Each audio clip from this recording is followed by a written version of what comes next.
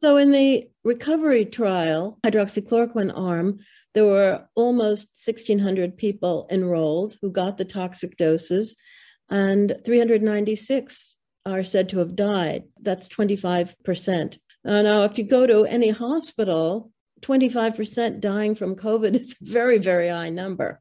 So I think we can safely assume that had they not gotten the hydroxychloroquine, fewer would have died. Hello everyone, that was Dr. Meryl Nass in a clip taken from our recent interview, where she is asserting that people died in COVID drugs trials due to the use of toxic doses of hydroxychloroquine. I've subsequently produced a podcast contrasting Dr. Nass's views on the impact of these trials with that of Dr. Klaus Koline, who also cried foul on the dosage. But is it definitely true? It seems outrageous that various medical authorities would get such a simple thing as the toxicity level of a drug so wrong. So it's a question we should definitely ask. And it's a question I did ask prior to my interview with Dr. Nass. As part of the due diligence, I did what I could to interrogate her claim. This led me to the YouTube channel of Dr. Dan Wilson. Dr. Wilson is a microbiologist who produces videos debunking what he sees as spurious claims about COVID. Very handily, he's produced several videos debunking Robert Kennedy Jr.'s book, The Real Anthony Fauci. I say handily because Kennedy addresses the question of hydroxychloroquine toxicity and draws on Dr. Nass's work, so I thought this would be perfect. What I found, I determined to be worthy of its own podcast. I'll come to the main issue of hydroxychloroquine in just a minute. Before that, I'd like to highlight a couple of points that jumped out at me as I listened. I think they establish a pattern of behaviour. It's fair to say Dr. Wilson has a condescending tone towards Kennedy's work. He begins his presentation by asking if he's a masochist for even doing this review, and immediately describes the book as rambly. It's clear this is not a review that will be suggesting Kennedy has made some good points in some areas, but not such good ones in others. This is going to be an outright dismissal. The first claim that really jumped out at me was around 5 minutes in. I'll put timestamp links for everything in the info box. Dr. Wilson claims Robert Kennedy blames Anthony Fauci for COVID deaths in countries all over the world. Let's listen. To sum up the rest of this introduction chapter in one sentence, it's basically Robert going on and on about how everything under the sun is Anthony Fauci's fault, which is weird because almost everything that he's blaming Anthony Fauci for, he did not directly do. Let me explain. Robert constantly refers to things as Anthony Fauci's lockdown, Fauci's COVID-19 policies, even Fauci's report card, which bizarrely includes COVID deaths that happened in several different countries, not just the US. Anyway. Now, this just struck me as bizarre. I'd read the book, and I didn't remember that. How could Robert Kennedy possibly hold Anthony Fauci responsible for COVID deaths in countries other than the United States? It plays into the image Dr. Wilson is creating of Kennedy as just a vindictive man with an axe to grind. I popped my earphones in, put the audiobook on, and went for a walk. This is what I heard. As the world watched, Tony Fauci dictated a series of policies that resulted in by far the most deaths and one of the highest percentage COVID-19 body counts of any nation on the planet. Only relentless propaganda and wall-to-wall censorship could conceal his disastrous mismanagement during COVID-19's first year. The U.S., with 4% of the world's population, suffered 14.5% of total COVID deaths. By September 30th, 2021, mortality rates in the U.S. had climbed to 2,107 per million, compared to 139 per million in Japan. Anthony Fauci's report card.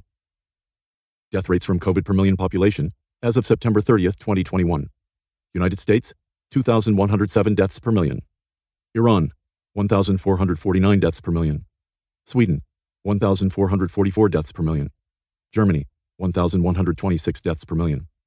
Cuba, 650 deaths per million. I've cut the clip after just a few countries, as I think you get the point. Kennedy goes on to list many more of them. It's unambiguous that Robert Kennedy is not producing a scorecard where he is blaming Anthony Fauci for COVID deaths the world over. Only an extremely careless reading of the book, or deliberate misreading, could get you to that conclusion. Kennedy is clearly listing the death rates of countries to contrast them with the performance of the United States. That is Fauci's scorecard. How else, other than by comparison, could you derive a scorecard? Let's look at one further example. In this next clip, Dr. Wilson is critiquing Robert Kennedy's claims about lockdowns causing deaths.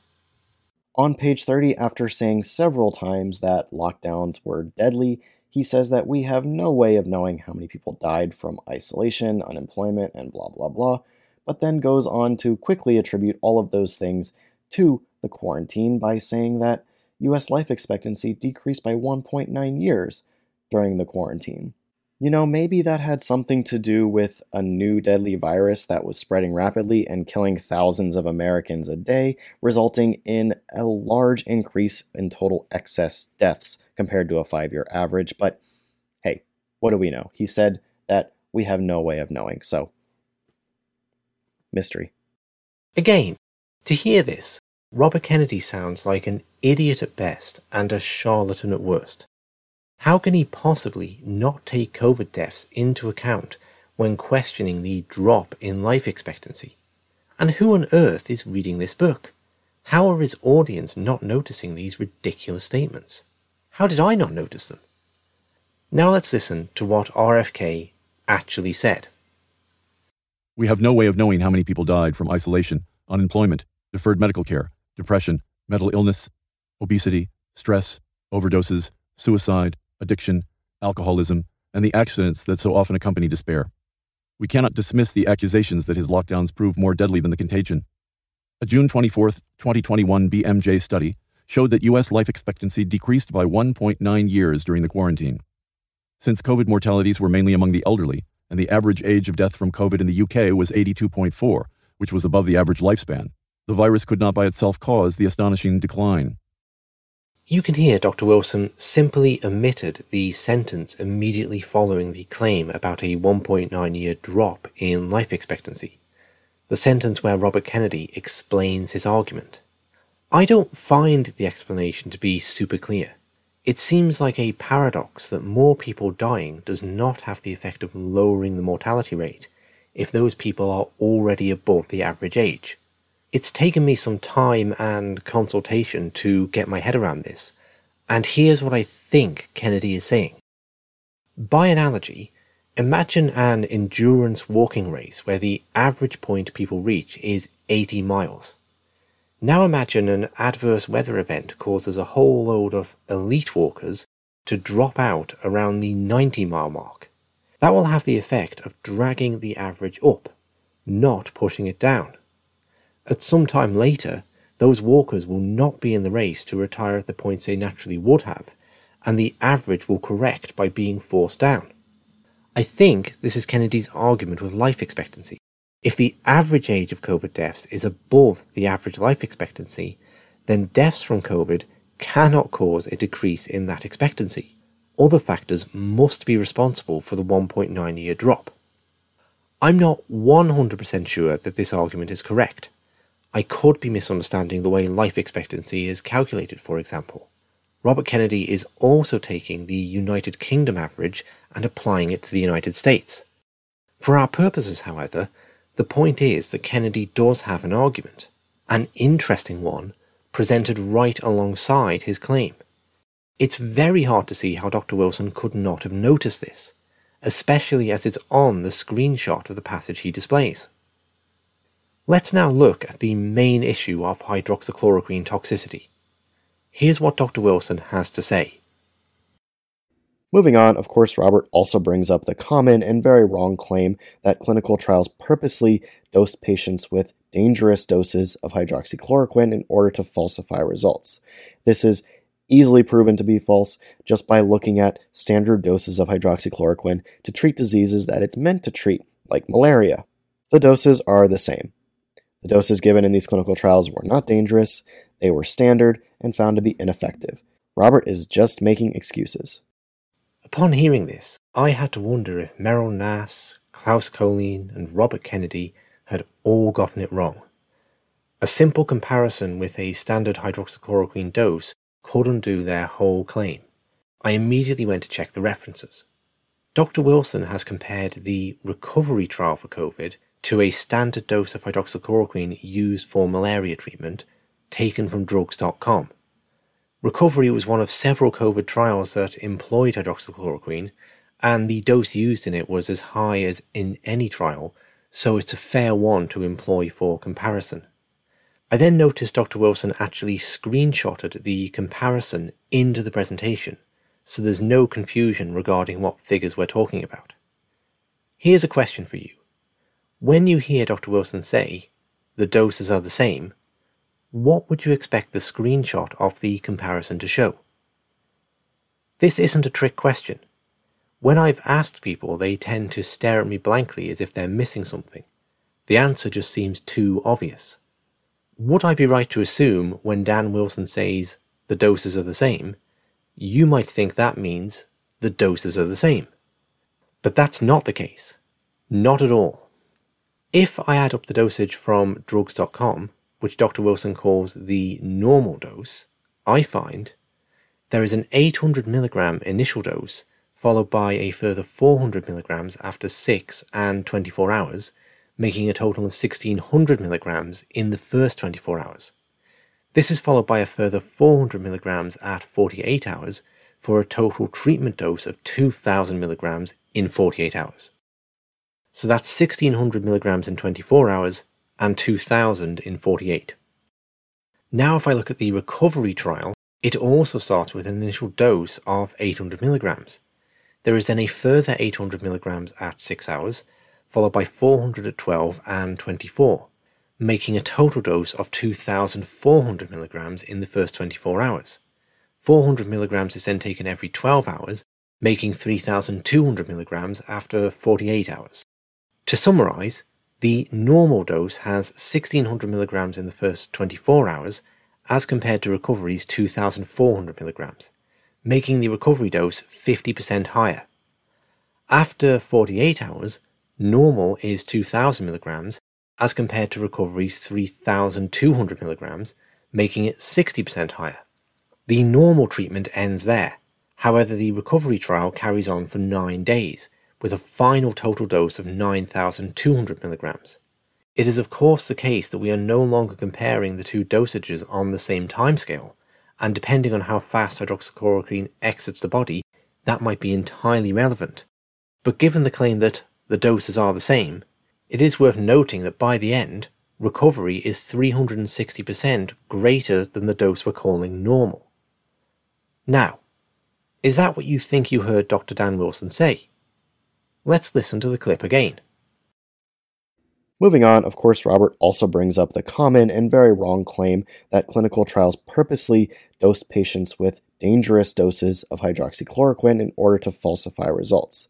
This is easily proven to be false just by looking at standard doses of hydroxychloroquine to treat diseases that it's meant to treat, like malaria. The doses are the same. The doses given in these clinical trials were not dangerous, they were standard and found to be ineffective. Robert is just making excuses. I found this astounding, especially since Dr. Wilson had constructed a screenshot showing the doses to be completely different, while saying they were the same. Was I missing something? I thought I'd better check, so I emailed Dr. Wilson to ask. He was good enough to reply and offer an explanation. In the interest of accuracy, I think I better read the email in full. Hi Richard. Yes, I'm aware of Meryl and have spoken to her briefly. Frankly, her views don't align with the science at all. Happy to help you however I can. The doses used in the recovery trial were informed by standard treatment pharmacokinetics and pre-established safety runs in healthy patients, as described in the supplementary appendix of the recovery trial. Dr. Wilson then includes a link to that appendix. The doses over time are not the same, but here's what I think you are missing. Giving the same dose over an extended period of time and ultimately equaling a larger total dose is not as important as how much is given in individual doses that are spaced apart. Hydroxychloroquine toxicity is caused by high plasma concentrations of the drug, which have been determined to be safe in the case of the dosing used for recovery.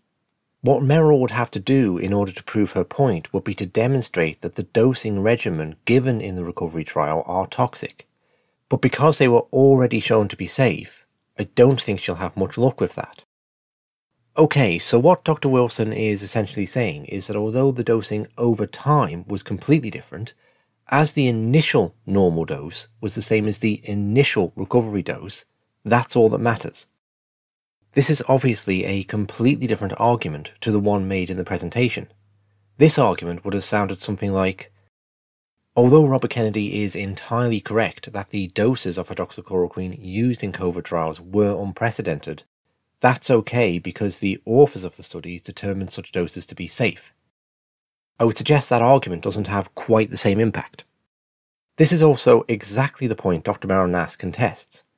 Her position is that a theoretical model of hydroxychloroquine pharmacokinetics is entirely insufficient to justify unprecedented doses, and this is borne out by the higher death rate amongst people receiving hydroxychloroquine in the recovery trial and in a trial in Brazil which resulted in legal action. I must acknowledge bumping up against the limits of my ability when discussing concepts such as theoretical models of pharmacokinetics. What is clear, however, is that Dr. Wilson has presented this information in a deceptive manner, downplaying what is, at the very least, a genuine controversy. And so that brings me on to my final question. The question of why. Why does a man who has gone through all the effort of attaining a PhD, no small feat, risk tarnishing his professional reputation by making false and misleading claims on YouTube? What drives a person to do such a thing as this? Is there a financial incentive? The promise of enhanced career prospects? Or is it simply blindness brought about by fervent adherence to a particular ideology? I don't know, but I'll certainly ask Dr. Wilson and publicise any answer. Thank you for listening.